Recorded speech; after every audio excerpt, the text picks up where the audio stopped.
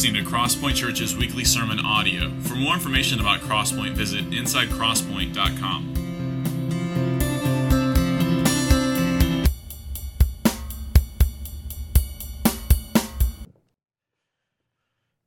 Good morning. My name is Tyler Kirkpatrick, and if you don't know me, I am one of the pastors here. It's a joy to be up here today. Here's what we're going to do. We are going to open God's Word to Mark chapter 2. We're going to look at verses 1 through 12, and we're going to see what God has to say to us. And then after that, we are going to witness a baptism at the end of this service. And so I hope that today we see the Lord. That's the intention. I'm sure that you'd agree with me that a good book, a good movie, you could even say the best books, the best movies, the best stories are those that have a clear purpose. And if you're sitting here thinking, no, I love the chaos, you're sick. You don't. We've all sat down with something where we're like, what is happening? And for me, I'm just like, I'm done. I ain't got time. I shut it off. I want a clear purpose. I want that central focus that I can look at, and as the drama unfolds, I want to be able to say, yes, this is the thing that all of this is about. Everything that takes place is contingent upon this one thing. In The Lord of the Rings, it's Frodo Baggins taking the ring to Mount Doom to destroy it. In Toy Story, it's Andy getting back to his Woody getting back to Andy. Well, same thing, both of them. They're both going both ways. It is what it is. It's been a while. But it's Woody getting back to Andy. And in the Titanic, it's Jack and Rose trying not to die while they fall madly in love with one another.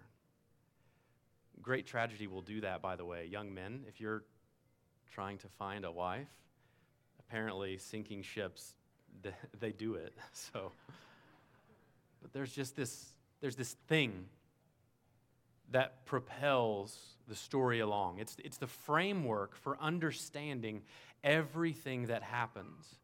Every character that comes into the scene is understood in terms of this central purpose, this focus. Every interaction that these characters have, it's understood. Either they give to the purpose or they take away from the purpose. And it's what makes the best stories. But it's not just good movies, it's not just good books. It's also something that's really important in the Bible. And it's something that's so important in the Bible that the gospel writer Mark records the words of Jesus where he lays forth his central purpose, the thing whereby all other things should be understood. And he does that for us in Mark chapter 1, verses 14 through 15. And what he does here is he shows us what the central focus of his ministry is. So in chapter 1, verses 14 and 15, it says, "Now, after John was arrested," that's John the Baptist, "Jesus came into Galilee proclaiming the gospel of God and saying, 'The time is fulfilled, the kingdom of God is at hand. Repent and believe in the gospel.'" Here's what I want us to understand. As we come into Mark chapter 2, into our passage of Scripture, we are landing within a kingdom framework. What we understand by what Jesus has said through this gospel writer is that Jesus has broken into human history. His kingdom has, in a sense, come into the realm of human history.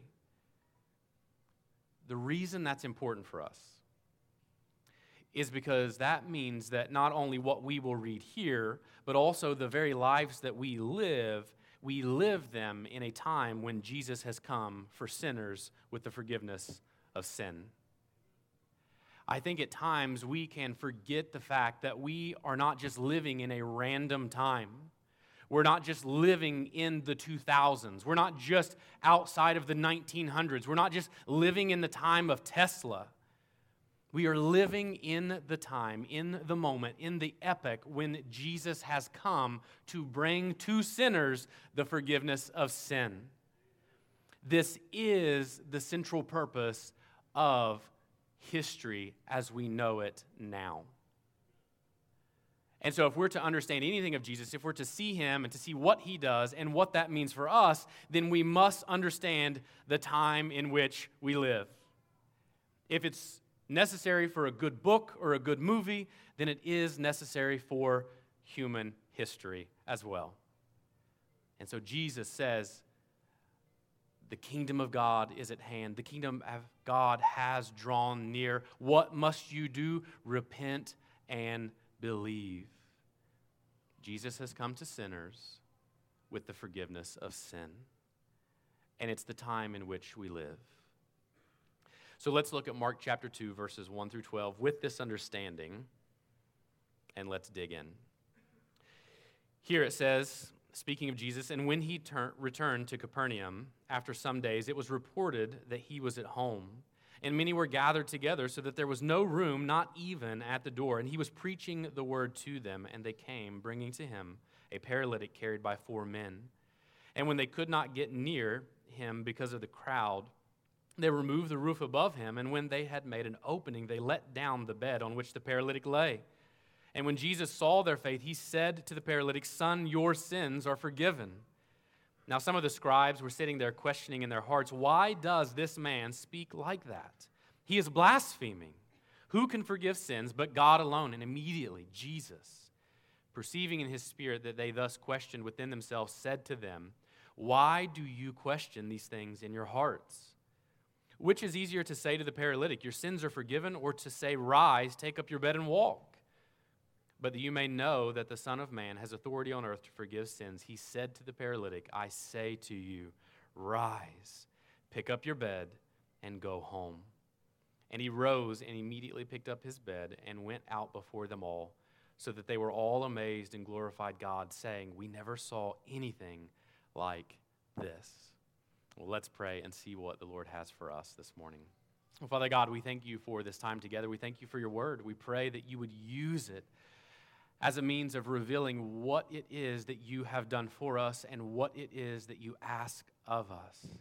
Lord, we pray that in this time that you would use these words, that you would use this gospel, that you would use this encounter with Jesus to make us more like our Savior. And for our unbelieving friends, we pray that you would make the gospel clear to them and that they would see and that they would savor the truth that Jesus has come to sinners with the forgiveness of sin. Father, we thank you for this truth. Be with us now. And it's in his name we pray. Amen. Okay, I have 2 truths that I want to look at quickly this morning. The first is this: the way we live ought to be motivated and defined by faith in Jesus. The way we live ought to be motivated and defined by faith in Jesus. So I think as this story unfolds, and when I say story, please don't hear that I think that this is some sort of fabrication or fairy tale. I simply mean that this is an account of Jesus walking about the earth. It's a story that we have of him. And I think this story in particular tells us what kingdom faith looks like. And again, that's the important reminder of understanding that in Jesus' coming, he is saying the kingdom has drawn near. Obviously, there's a first coming and a second coming, and so the kingdom is an already reality, and yet we wait the fullness thereof. But in this moment, in this kingdom reality, this scene is telling us something about what faith looks like and how it is to be lived. You see these men come up on this scene where Jesus is sitting here and he's teaching, and it is a packed house. There is no room, the Bible tells us. Every square inch is taken up, and people are sitting at the feet of Jesus, and they are listening to him. And Jesus is busy. He's there. He's preaching. He's actually left where he was before to come to this place to get a little freedom, to be able to certainly pray and to meet with the Father, but then to preach the gospel and proclaim the good news of the kingdom once more. And so he's busy. He's an itinerant preacher. Everywhere he goes, he's preaching and teaching. And so here is Jesus. He's busy. He's occupied teaching. He's about the business of the Father. And then this paralytic man comes onto the scene, and he is unable to get to Jesus himself. And so he has these 4 men who we can assume are likely friends or acquaintances, and they agree that they should go into this moment with this friend to see Jesus. But the way to Jesus is impassable. There's a crowd, and in Luke's gospel, he tells us that these 4 men carrying this paralytic, they try to get in the front door. They try to go, but they can't get in through there. And so in their desperation, they go onto the roof and they begin to dig a hole. And in digging a hole, they are causing a massive disruption. Jesus, again, is here and he's teaching. Can you imagine? I think about it. To our sensibilities right now, if someone were to walk into this room and be like, hey, Tyler, I've got a question for you, we would all be like, who is this person? What is happening? And even if this person were to walk off the street and say, I just want to know how to be saved, likely all of us would still be like, this is just not appropriate. And I would be like, Jared, get this man. I don't know what's happening. I think that's what would happen. And yet this is the scene that we find ourselves in. And so as we look at it, everything in us probably says, you shouldn't do this. You shouldn't go. Please don't dig a hole in this man's roof. Everything about it says give up. Everything about this scenario says give up. You can't get to Jesus. He is busy. And the thing that you will have to do to get to Jesus makes no sense. And yet, the faith that is honored in this moment is one that simply makes its way to Jesus. It's the thing that we're being taught in all of the detail, in all of the drama of this scene. The faith that Jesus honors is one that simply makes its way to him. Is their faith bold? Yeah, I think so. I'm assuming the homeowner was like, man, praise God, this is amazing. I'm so thankful that this happened for this paralytic, and praise God for all of this. By the way, who is fixing my roof? There is a boldness in knowing that likely there are going to be ramifications of this choice, even for the 4 men who are carrying this man. There is a boldness in saying, well, whatever happens, even if that is rejection, it is worth it in this moment to make our way to Jesus, to get ourselves, to get our friend to him. Is it a desperate faith? I'd say so. They dig a hole in his roof. Can you not just say, hey, excuse me, guys, we have this man, by the way, I don't know what you're about, but this dude's primed for a miracle. Anybody want to see a miracle? Make way. And everyone's like, oh yeah, a miracle would be pretty sweet. Let's let this guy in. Let's see what happens. Let's test Jesus. Yeah. But they don't have time for that. There's no time to make excuses or give reasons for why the crowd should part and they should get in. They just say, we have to get there. Let's go to the roof. Let's dig a hole. Let's lower him down. Let's try not to drop him. I think there's a boldness, there's a desperation. And so I want to ask, what should our faith be like then? Should we have bold, amazing faith that can move mountains? Or should we have a meekness of faith that just says, God, I'm a sinner, please save me. You're my only hope. I have no other choice. There is no other option for me. And I think the answer is this. The need for Jesus is the central focus. The faith that is honored is one that simply makes its way to him.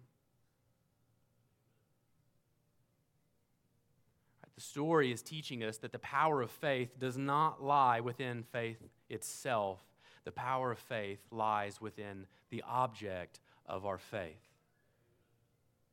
It is not really about what they did and did not do as they made their way to Jesus. It's that they got themselves to Jesus. He's the only one in this entire scene that can do anything that needs to be done. There is, yes, a boldness in getting to him, but yes, there is also a desperation in realizing if we don't get to him, we walk away the same. We're not told what this man believes.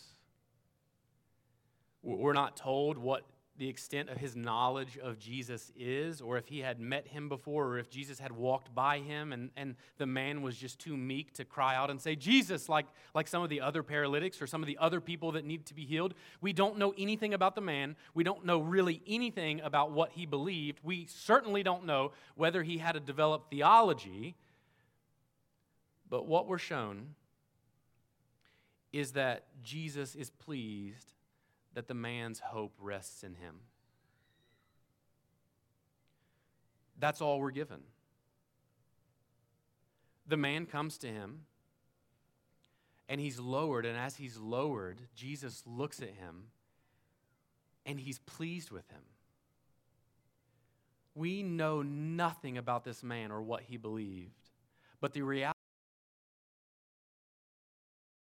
in his faith propelling him, in his desperation of faith, his need of Jesus is honored, and Jesus does what only Jesus can do.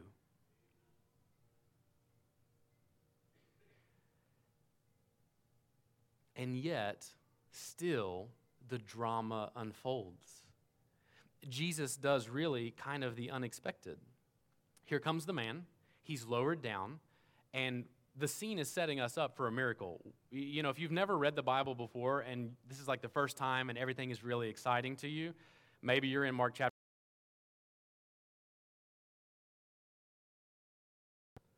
This is awesome. And I'm assuming the friends, because of their faith in bringing him to Jesus to be healed of his paralysis, and because of the paralytic man and his faith in thinking that he will be healed, so much so that he's like, you want to do what? All right, let's do it. Just tie it tight, right? Even then, what Jesus does is he looks at him, and what we assume and think that he's going to do, as in, son, your faith has healed you, get up and walk. It does not happen. The thing that we're supposed to assume, the thing that we're to expect to happen in this moment does not happen. Jesus looks at him and he says to this man who in his desperation has just been lowered through a roof because he's a paralytic, meaning everyone knows what this is about. Here's a man who is a paralytic. He's being lowered through the roof. Man, he has great friends. We're about to see Jesus heal this man. Jesus, son, your sins are forgiven. What? Now, I think we can only infer what this must have been like for this man. But I'm just going to go ahead and throw it out there because, listen, I've been living in a fallen world as a sinner for a little while now. And I feel pretty safe in assuming that this man was not like, God, Jesus, thank you. There is definitely a bit of this man that was likely like, thank you.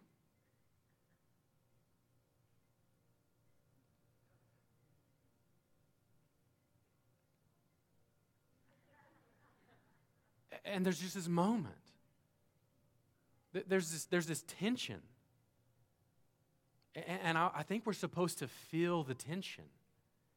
I think maybe even we're supposed to question the motives of Jesus himself. Why wouldn't you just heal the man? You've seen what they've done. You've seen the extent to which they've gone to be here in front of you. You know what they want. Why won't he just heal them? Well, I think there are two very good reasons. Number one, to show us that the greatest infirmity that this man suffers is not the paralysis of his legs, but the paralysis of his soul. You see, we're living in the time of Christ's coming. We're living in his kingdom. And what does he say? The kingdom has drawn near. What must you do? Repent and believe. the reason that he does not immediately heal this man is because if he immediately heals this man, we miss the fact that in this paralytic, we are meant to see that we too, in soul, are paralyzed by our sin. That we need, like this man, to come to Jesus, not just to have a better life, not just to have the stain, the residue of what it is to live in a fallen world to be wiped away from us. And you do realize that every sickness is an effect of sin. That's not to say that everything that we suffer is because we ourselves have done a particular sin, but it is to say, living in a fallen world, every sickness, every death is the result of sin. And so we see Jesus not just jumping to erasing the outward appearance of what sin has done in this man's life. He wants us to understand that what we see on the outside, as we see people suffering with cancer, as we see people dying untimely deaths, that is only indicative of what is happening in the souls of men and women. Oh, he's not just paralyzed on the outside. His heart is paralyzed. It's dead, the Bible says. And so the reason we don't get the thing we expect is because the thing we expect is the thing we want, and what Jesus realizes is what he is going to do is show us the thing that we need. He's going to show us the substance and the power of our faith. This is the repentance. What are we to repent and believe in? Well, we're to repent in the fact that we are sinners. That we are dead in our sin, that we are paralyzed by our sin, but that we are sinners. Repentance is not just a feeling sorry about. Repentance is a turning from. It's a changing of the mind. It's understanding that we can come to Jesus in our sin, and then we can leave differently than we came. But we would never know that in our coming to Jesus, we are sinners unless Jesus himself told us so. And so the reason he doesn't heal him immediately is, number one, to show us that the greatest infirmity is this man's soul, and number two, to show us that he alone can heal our paralytic hearts. What are we to repent of? Well, we're to repent of our sin. What are we to believe? That Jesus alone, that he is the only one whom we can come to find the forgiveness of our sins. That he is the only one whom we can run to with our boldness or with our desperation and find healing for our souls. It's him alone. But I do want to point out one thing, and I hope you saw this in verse 5. It tells us that Jesus saw their faith. And I hope when you read that, you were like, man, I really hope he says something about this because this is pretty intense and I don't really know what this means. What is he saying? And what does this mean for me? What does this mean for me as an unbeliever? What does this mean for me as a believer? Well, let's think about it for just a moment. Let's take this scene and let's use our imagination, and everything we know about this story as it sits right now, everything we've just learned, everything we've heard, everything we've read, let's imagine that that is what we know. But imagine that the story is rewritten after we know how it turns out. And the four friends, they get to the crowd, they get to this situation, and they're like, okay, well, let's, excuse me, sir, could you move over? And they try, maybe for 20 minutes they try. Maybe for an entire day they try. But at the end, they lay the man down and they say, listen, I'm sorry. I'm sorry. There's no way in. We can't get in. We've tried everything. It's unthinkable. It's unthinkable that that would be the thing that would happen in this story. In fact, knowing what we know, we would say it's actually cruel. We would be sitting here, we would be saying, we know that there's another option. There is another way. Just go to the roof, dig. Who cares? Dig the hole. Lower him down to Jesus. He's going to heal him. He's going to save his soul, and he's going to make his legs work. Just go to the roof. None of us would look at those four men and say, I mean, we get it. You tried. It's hot. You need water. Just walk away. It would be unfathomable. Jesus saw their faith. Their faith is a part of this. So what does it mean? Well, I do want to ask us this, and I want you to understand that I'm talking to you if you're a believer, and I want you to know this first and foremost.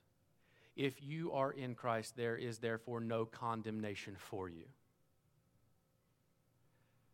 I don't say this to you. I don't ask this of myself to condemn us. I don't ask this to shame us or to make us feel bad. But when I look at this scene and I look at these friends and I look at Jesus looking at them and saying their faith has saved you, I have to ask this question. Can it be said of us that the faith we claim is one that brings others into the presence of the God who saves? Can it be said of us that the faith we claim is one that brings others into the presence of the God who saves? You see, there are 4 men who get this man in faith to Jesus. And there is a whole crowd standing around listening to Jesus, blocking his way. Is the way that you live your life bringing people to Jesus or inhibiting them from getting to him? The problem for us in our sin is that we are weak. We are frail. We are sinners, and everything that comes with it. And yet, if we are in Christ, we have been given the Spirit. We have been given the power of God within us.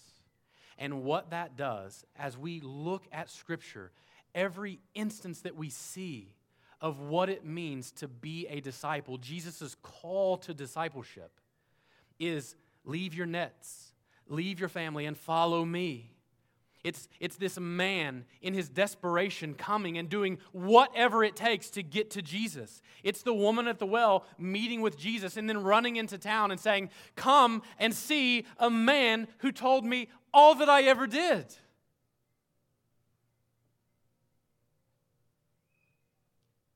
This is the point. Our faith in and of itself will save no one. But our faith can lead people to the one who does. Friends, that's not just a sentence. That's not just a saying. That is who we are because of the kingdom in which we now live. If Jesus came for sinners, to save sinners, to give them the forgiveness of sins, how are we to live our lives? The answer is in faith. Because a life lived in faith is one that lives in pursuit of Jesus.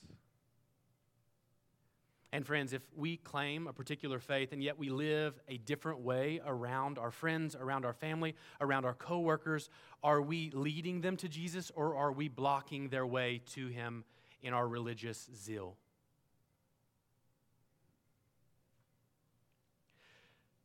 The second and final point is we can come to God because God has come to us. Oh, glory.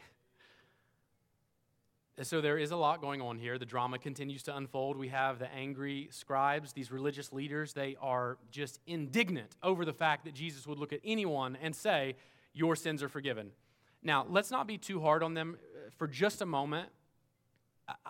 There is a sense in which these things are veiled to these men. They don't know what we know. So we can't just look at them and be like, "How dare you?" I mean, maybe most of them were like, "Only God can forgive sins." And Jesus is like, "Yup, you're right. You should just hang on for a little while, tag along, stay with me. If you think only God can forgive sins, then you're going to want to hang out." Right? But they don't know that. But a part of this is their anger. But their anger, we'll learn, is the very anger, the very rage, the very blindness that will send Jesus to the cross to die. So you have this moment where they're just mad, they're indignant. We see Jesus' omniscience. He knows that as this man is being lowered down, he knows, and here's okay, this is the beauty of God's sovereignty and salvation. He knows what is in this man's heart. And so we look at this and we're like, oh yeah, well, like I don't know, does this dude even believe? Like, what does he really believe? I don't know, but I'm going to trust Jesus. That this man came with the right heart. He came with the right faith that was actually, in fact, a faith that led to salvation. I'm just going to trust him. Do you want to know what he believes? I don't know. The Bible doesn't tell us. But he knew enough and he knew the right things that Jesus was pleased in his faith and he saved him of his sin. Wow. But then he knows something else. He knows the thoughts of the scribes. And I don't think he's just, doing like an awesome party trick where he's like, I can see your face and it seems you're upset. Like he literally tells them what lies within their heart. The questionings, the anger. And so on display here is Jesus' omniscience. And it's really important. What we see happening here in Jesus is what we see in Hebrews chapter 1, where we see that he is the radiance of God's glory. It's what we see in Colossians chapter 1, verses 15 and following, that he is the fullness of God. He is the very nature of God himself. We see John chapter 1 here, that this is the Word made flesh, that this is the one whom before the foundations of the earth existed and through whom all things were created. This is God. That's so important. But it's not even the thing I want to linger on. It's really, in many ways, it's just a detail here. We see two miracles. The first and the most important being the forgiveness of sins. This man has just, wow. A paralytic, he is on the floor and he raises to walk and everyone marvels. Okay, we just saw a dead man be brought to life. The greater miracle by far is the forgiveness of this man's sin. And yet he gets up and he walks to validate what God has just done in this man's soul. And then you see the crowd just standing in awe. This is amazing. They can't even believe all of the things that have just happened. It's sensory overload. I mean, we're here. We got a space. It was amazing. I'm up here, right at the stage. And I'm sitting at the feet of Jesus and he's teaching, and you'll never believe it. The next thing you know, no, I'm serious. Listen, a man came through the ceiling. No, I'm not lying. Seriously, this is what happened. You weren't even there. I'm serious. This happened. I mean, and it's just it's not even something that you can believe as you're telling your friends in Capernaum, right? No, and seriously, then the next thing he forgave him of his sins, then he walked out. It was insane. And then the scribes were so mad. It was crazy. You just have to be there. So much happening. And still, there's something more amazing. Turn with me to Daniel chapter 7, verses 13 and 14. Here, Daniel says in a vision, I saw in the night visions, and behold, with the clouds of heaven, there came one like a son of man. And he came to the Ancient of Days and was presented before him, and to him was given dominion and glory and a kingdom, that all peoples, nations, and languages should serve him. His dominion is everlasting. His dominion is an everlasting dominion which shall not pass away, and his kingdom one that shall not be destroyed. In verse 10, Jesus looks at these people and he says, so that you may know the Son of Man has the authority to forgive sins. In that little phrase right there, Son of Man, I don't think we can even plumb to the depths or reach the breadth of those three words. There's just too much. And even in Daniel, we're going to a vision and we're seeing this is him. This is the one who came to the Ancient of Days and was given a kingdom that will never pass away, that will never be destroyed, that will stand for all of eternity. And the purpose of that kingdom was to not only have a dominion, but to gather a people into it, a people that will get to live in this eternal kingdom. That is the kingdom of the Son of Man, the kingdom that Jesus has just brought into human history. How does he gather this people?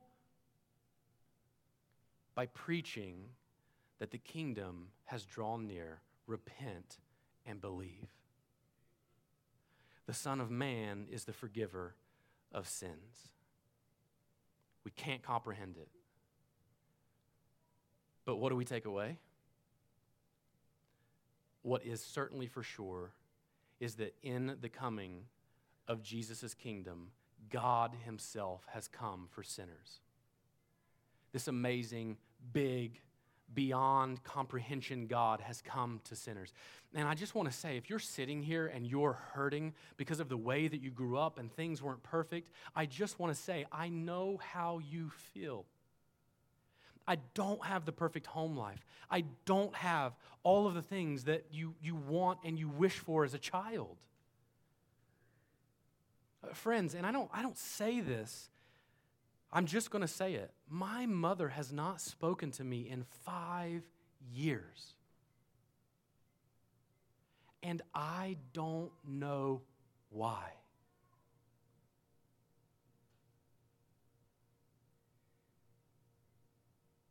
We live in a fallen world.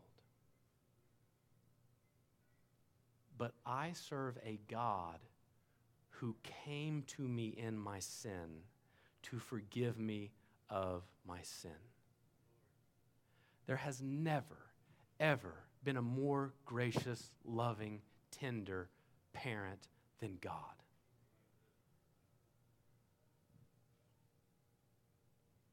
You know, the real scandal of this scene is that Jesus owes this man nothing. And yet this man is brought lame and he leaves walking. He arrives dead and he leaves alive. Why? What does this man possibly have to offer Jesus that could merit the death of Christ? You're telling me that Jesus will die for him? This is the man who interrupted Jesus' sermon. Like, what does Jesus possibly owe you to look at you, knowing what you need, and yet forgiving you of your sins, and then healing you and letting you walk away? The answer is so important. The answer is so important. What does Jesus owe this man? What does he owe us? What have we done to merit the death of Christ? Do you want to know what this man could offer Jesus? Absolutely nothing but faith.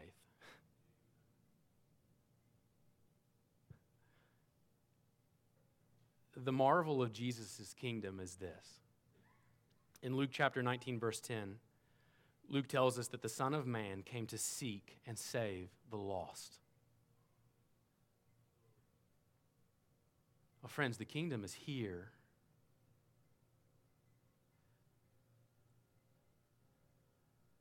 Repent and believe. Why?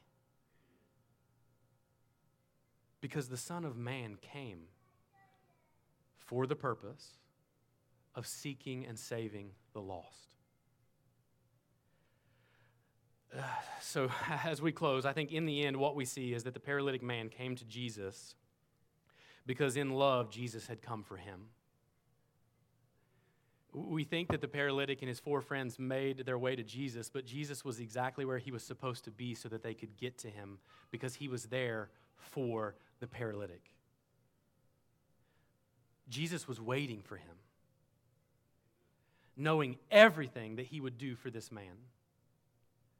And knowing what is beyond this passage, and that's that his sin, it's forgiven. Well, what happens to it? Does it just go up into the air? Does it just vanish? No, it will go to the cross of Calvary.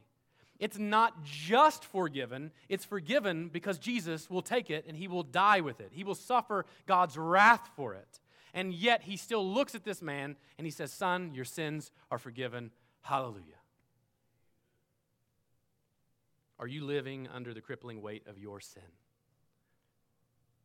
Oh, friends, we know what it's like. We know what it's like to live under the weight of our sin. I just want to tell you this, don't do it. Don't live with that weight. Don't walk out of this room paralyzed in heart. Don't walk out of this space dead. Come to the one who can look at you in your sin, the one who came to you, the one who came for you, the one who is standing before you now looking at your sinful face and will say to you, son, daughter, your sins are forgiven. Do it today. Do it today. And believers, let's live our lives in a way that leads people to this truth. Let's pray. Father God, thank you for this day. Thank you for this time. Be honored, be glorified. Lord, do this work in us. It's your work. You can only do it. Help us. Save us. Father, as we live in this kingdom, awaiting the fullness thereof, embolden us. Give us courage. Give us grace and mercy and tenderness to point people to Jesus. And Father, for our unbelieving friends, draw them now. Show them your grace and your mercy. It's in Jesus' name we pray. Amen.